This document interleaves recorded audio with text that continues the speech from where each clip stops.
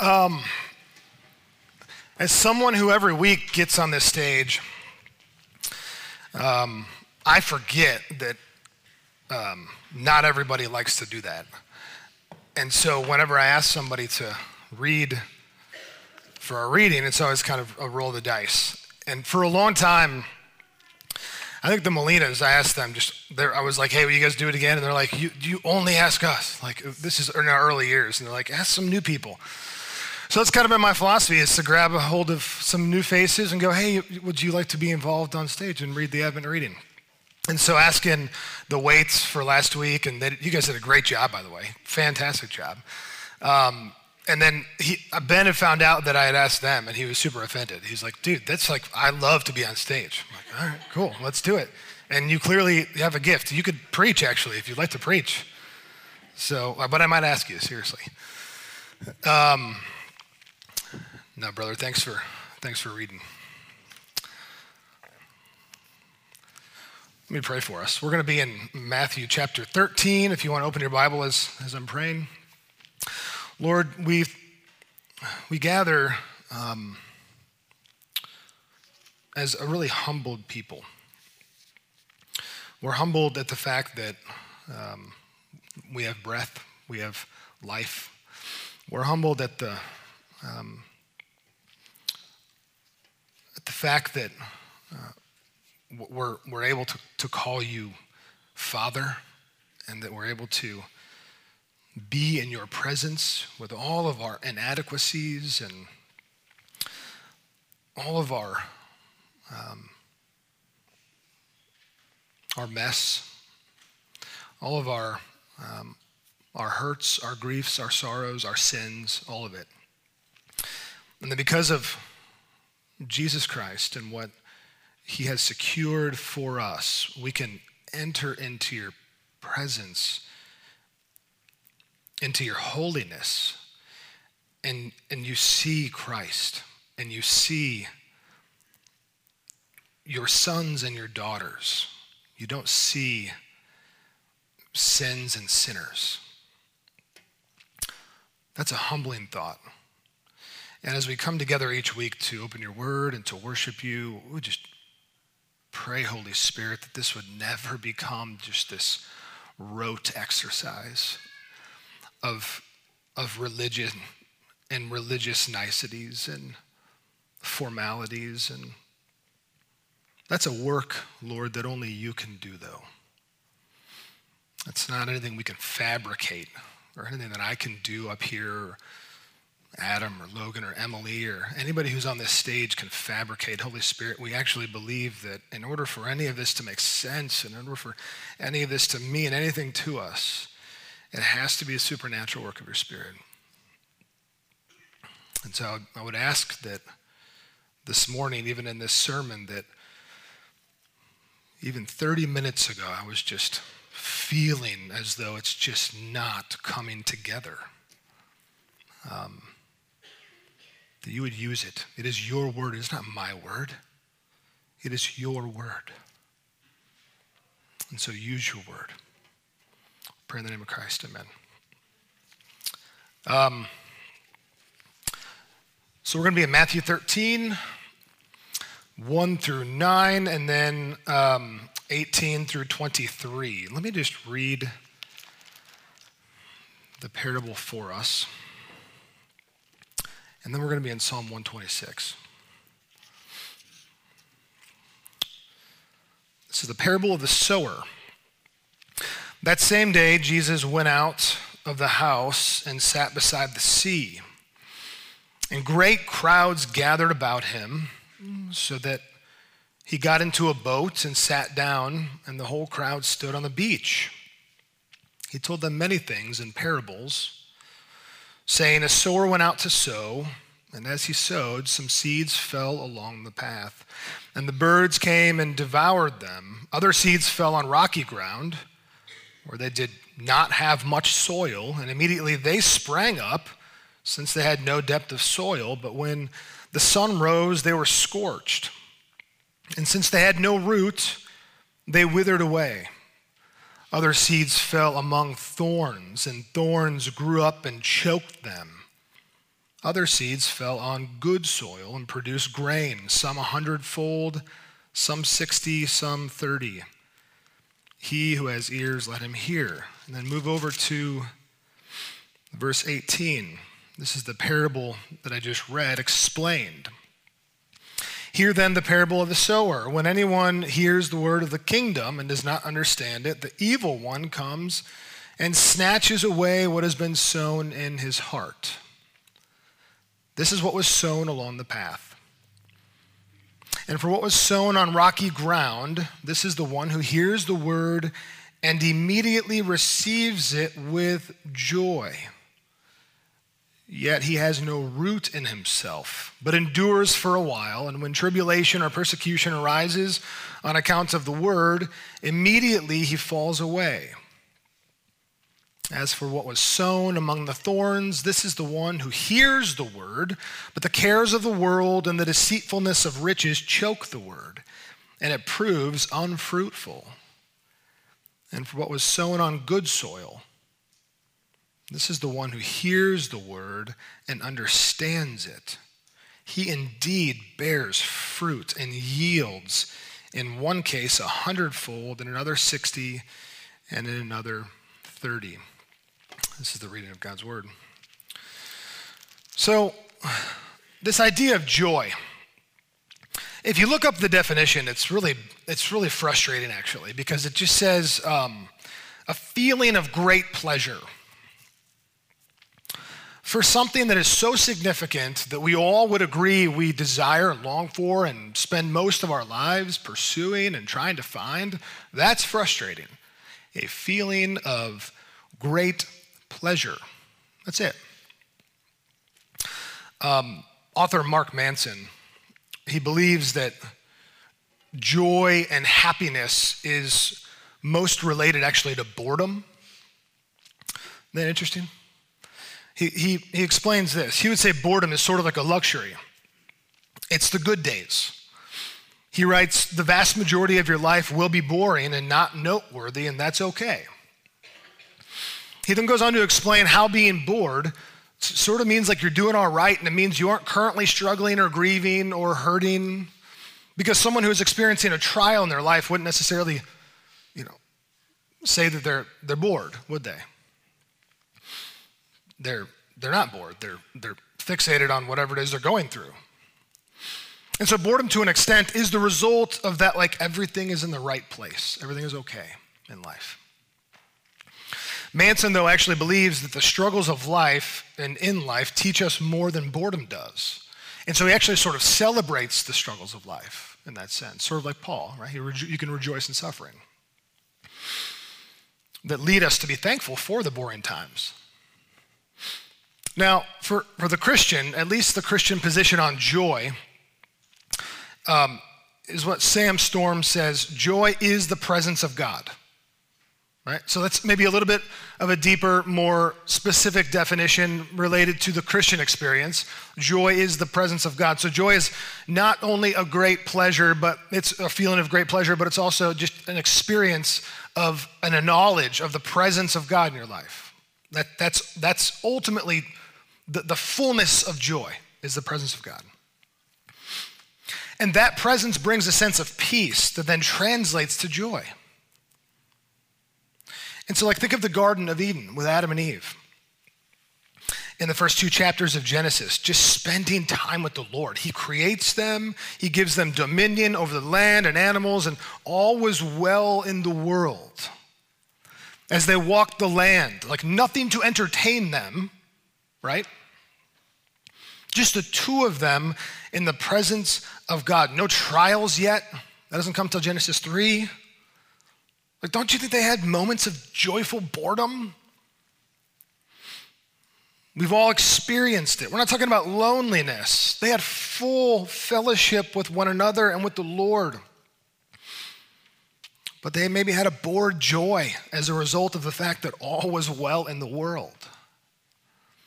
In Paul's letter to the Romans, it's almost like he longed for them to know that sort of joy again when he wrote, may the God of hope fill you with not just joy, but he says all joy. Not just some of it, but all of it.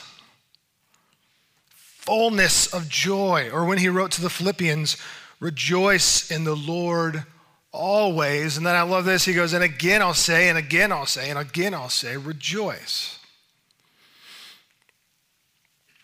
But Paul, of all people, and the Christian view of the world, even for us today, is not to be naive, to bury our head and to not look out into the world and see the sorrow and the grief and the suffering.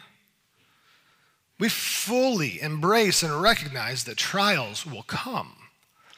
And don't just think big, significant trials. Think every internal trial or struggle that you experience on a daily basis.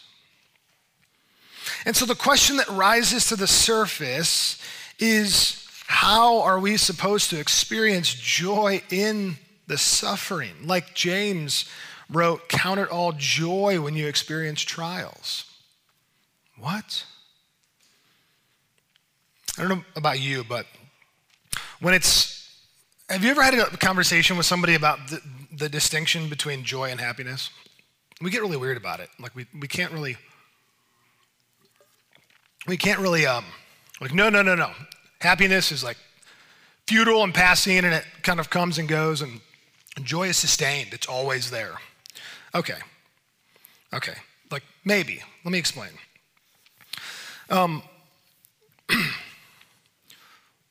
Well, I know categorically, and while you know categorically what is meant when that is said, we are well aware of the differences. I find myself certainly longing for both. And if I'm to be honest, even like that sustained joy that is supposed to sort of always be there just doesn't feel like it's always there, does it? Especially when trials come, or when things are not nicely put together, when all is not well in the world, which is always. We long for that sustained joy and even that sense of general happiness and euphoria, and to even be able to feel that even when we are suffering. Wow, how amazing would that be? In the parable of the sower, as I just read, there are 4 soils that seed is scattered onto. The seed on the path, the evil one comes and he takes it away. The seed on rocky ground is received, but it has no root, and so when trials arise, he falls away. The seed in the thorns is choked out by the cares of the world, and the seed on the good, fertile soil is the one who hears and understands, and it says it bears fruit. Good soil, he sees, he hears it, he understands it, and it bears fruit. Okay, what's this fruit? What is fruit? Well, you go to Galatians 5 to learn about that fruit, don't you? That's the fruit of the Spirit in Galatians 5. And actually, one of the first named qualities of that fruit, the second one is joy. The first is love. Second only to love, which is the very essence of God. It's the greatest commandment, to love God and to love people. Yes, preach. Let's go. That's right. We need more of that. I love that.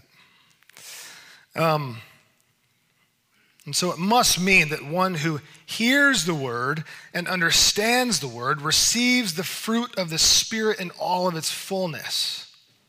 That's what the 4 soil is. That's the fruit that it bears. The fruit of the Spirit. Joy being one of the hallmarks of it. But notice the language in verse 20.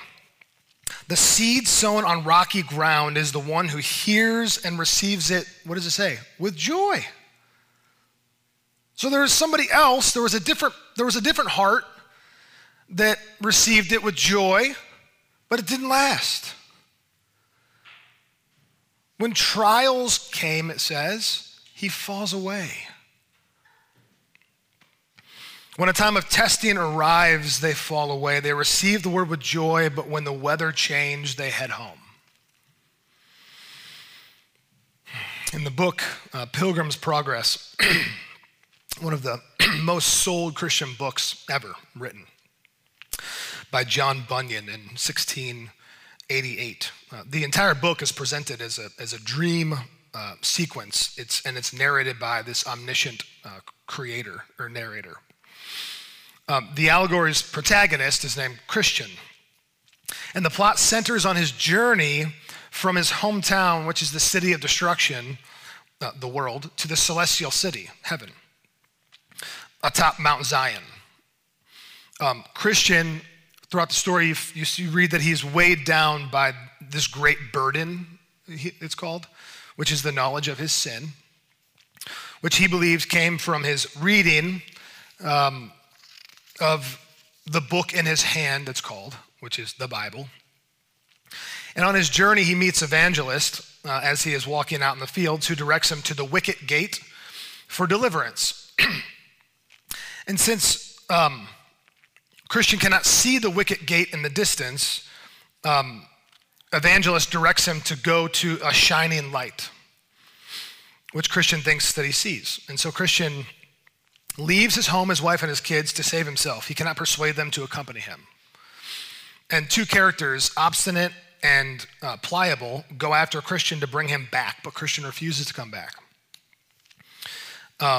Obstinate returns disgusted, completely disgusted that he would be pursuing this. But Pliable is actually persuaded to go with Christian. And so Pliable goes with him on this journey. Pliable's journey with Christian is cut short, though, when the two of them fall into the slough of despond. And when this happens, Pliable says this. He says, "Is this the happiness you have told me of? If we have such ill speed at our first setting out, what may we expect before our journey's end?" He struggles out of the pit and he goes home because of the trial. Notice the heart that fell away in the trial at one point, even for Pliable. For at one point, he was receiving the truth with joy. He was excited to be on the journey. And notice the only difference that made him fall away. Hard times, a challenge, something difficult happens. The joy is gone.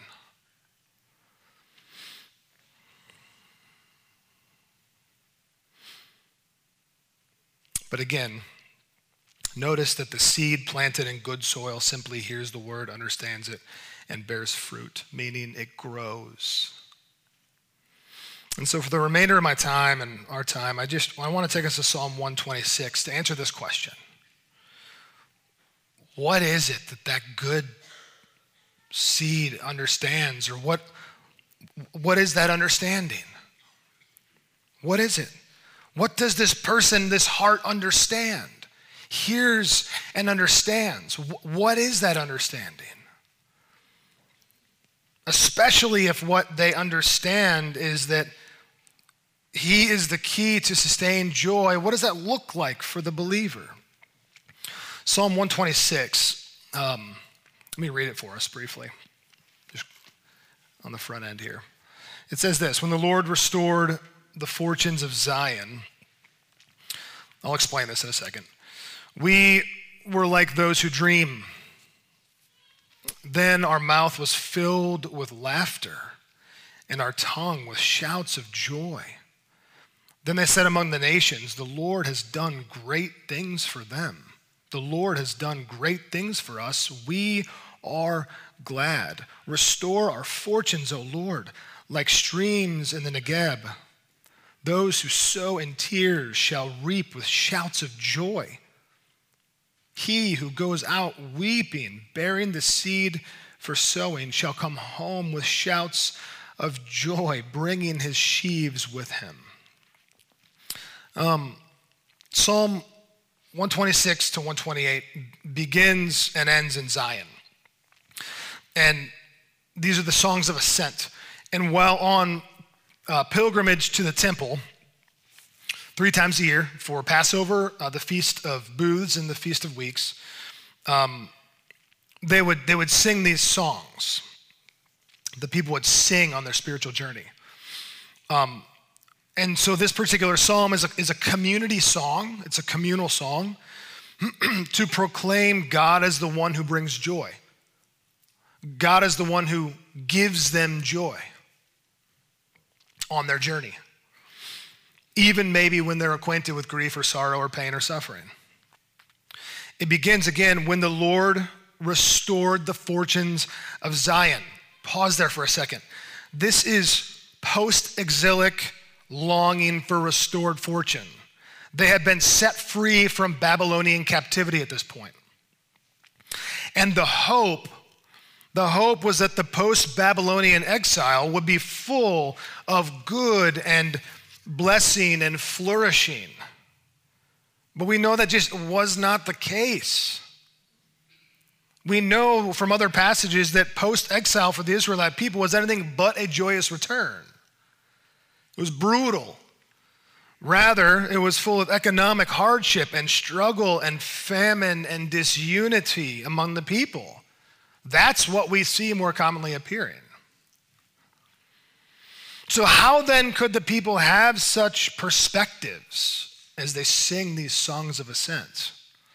What did they understand? Again, like the seed in good soil understood that would bear much fruit. And here it is. This is it.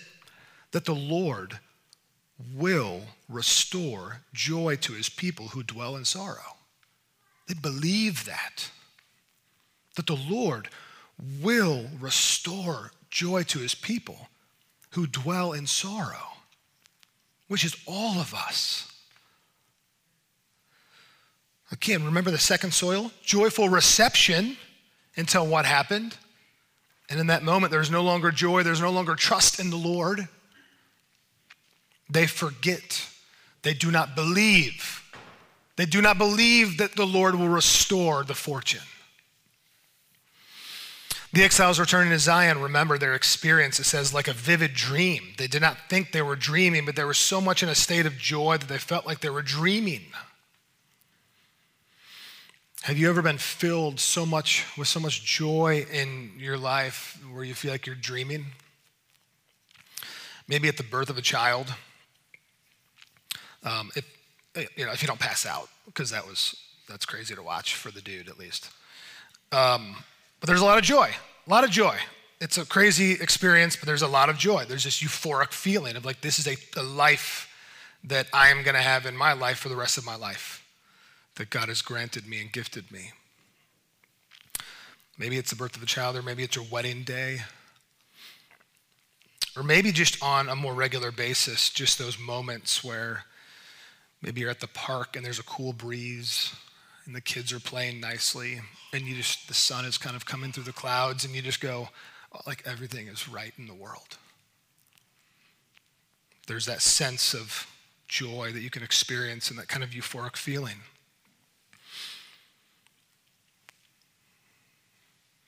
Zion here is not in that place. The people, the Israelites here are not in that place as they're pursuing the celestial city. And yet, they can sing these words. In verses 2 and 3, it says the people were filled with laughter and joy. Even the other nations joined them in declaring the Lord's great deeds for Israel. Isn't that crazy? They recognize how great the Lord has been to them. He has made them glad. Their joy had come from the Lord. Then in verses 4 through 6, although Israel had been restored, they also knew, though, that more restoration was needed. We're unaware of this. Redemption had been accomplished. They had been set free, but its application was going to be continuously needed for them. And here the psalmist provides two images of renewal. One of that is a sudden renewal. It's a hard rain that would come. And the other is a slow renewal of a seed. And so what did they understand again? That the Lord restored us before, and he will do it again. What looks like nothing but dirt and weeds can become beautiful again. He will bring the rain and he will fill the streams. And when he does, the seed will begin to grow again, is the imagery we're given. The promise of restoration encourages the exiled people, the post-exiled people, and sustains the suffering. Now the psalmist wraps up in verses 5 and 6 with this. Let me read it. Those who sow in tears shall reap with shouts of joy. That's very, like I picture Job there, to be honest. We don't have time to get into that, but talk about a man who suffered and continued to experience the joy of the Lord. Those who sow in tears shall reap with shouts of joy. He who goes out weeping, bearing the seed for sowing, shall come home with shouts of joy, bringing his sheaves with him. Okay, so what does this point to, those two verses? And how does this work? Again, we ask, like, what did the psalmist understand? This is prophetic stuff. How will those who weep, like it sounds nice, right? How will those who weep reap with shouts of joy? How will that convert? Well, this is Savior talk. This is Messiah talk. This is messianic pointing. The promise of weeping, like returning to joy, is Advent language. It's that waiting language, but it's the belief that it's coming. It's the belief that it's coming. This is believing that he is with us language. This is not like, come on, Israel, like just grit it out and sing some songs and be happy about it. And come on, let's be joyful. Choose joy. You can't choose joy always. What if you don't? It's not. No, joy chooses you. God grants you the joy that you need to sustain you. This is, we have the presence of God with us.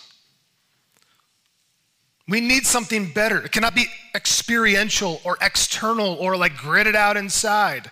We need something that transcends to come and give us this sort of joy. We need God. And now, beautifully and wonderfully, and what a gift, church, we're on the other side of this. Our Messiah has come. We are on the other side of the life and death and resurrection of Jesus. We can say with every last drop of confidence, those who go out weeping shall come home with shouts of joy. Zion's greatest treasure came down from heaven as an infant. As they were making their pilgrimage, they imagined all that God would accomplish. Yet they had no idea how much he would suffer for them because they didn't know Christ yet. They dreamed of a joyful restoration, and yet even that came through trial. It came at the greatest cost, at the greatest of sorrows. Not only the coming of Jesus, but that he would bear a cross that would atone for every sin, for every tear, for every sorrow. The story of victory and joy doesn't end, though, on a sorrowful cross. Appearing to nearly 500 people who witnessed the resurrected Christ before his ascension. Did you know this? Appearing to nearly 500 people who witnessed the resurrected Christ before his ascension, he began gathering for himself a people that would be people who would sing songs of ascent, songs of praise, songs of hope, songs of joy. There is understanding that joy comes in the morning for the church. That in the valley is not the time to lose the joy or the trust in him, but rather to look upwards. This is one of the greatest hallmarks of the people of God, that we know a resurrected Christ. A recognition that while the Lord will return to restore the fortunes of all the earth, to make right what has been broken, to put it all back together once and for all, he, church, has already come. And the optic of the Christian is one of the Lord has done great things for us, and because of that, we are glad. We are glad. Let me pray for us.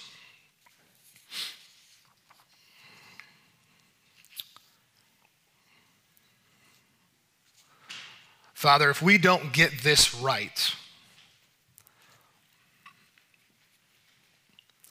what a tragedy. That the people of God who have been given the joy of the Lord would make it known to all the earth. The world is fractured and broken. The shalom we feel is just not always there. But what is always there is you and your presence and your fullness of joy. We thank you that you desire to give us fullness of joy. And actually, according to John 17, that you pray for our fullness of joy. We thank you that when all feels right in the world, we can know your joy. We can know your joy in the boredom. And yes, we can even know your joy in the trials and the sorrows, which is so much of life. We can have this only because it is a joy that is given to us by you. As we fix our sights on restored fortunes. And we are glad. We confess that far too often we fixate on all you have not done. Would you turn our hearts in those moments? Fill us afresh with the glorious joy of the salvation that you have won for us. We pray all this in the name of Christ, Christ alone. Amen, amen, and amen.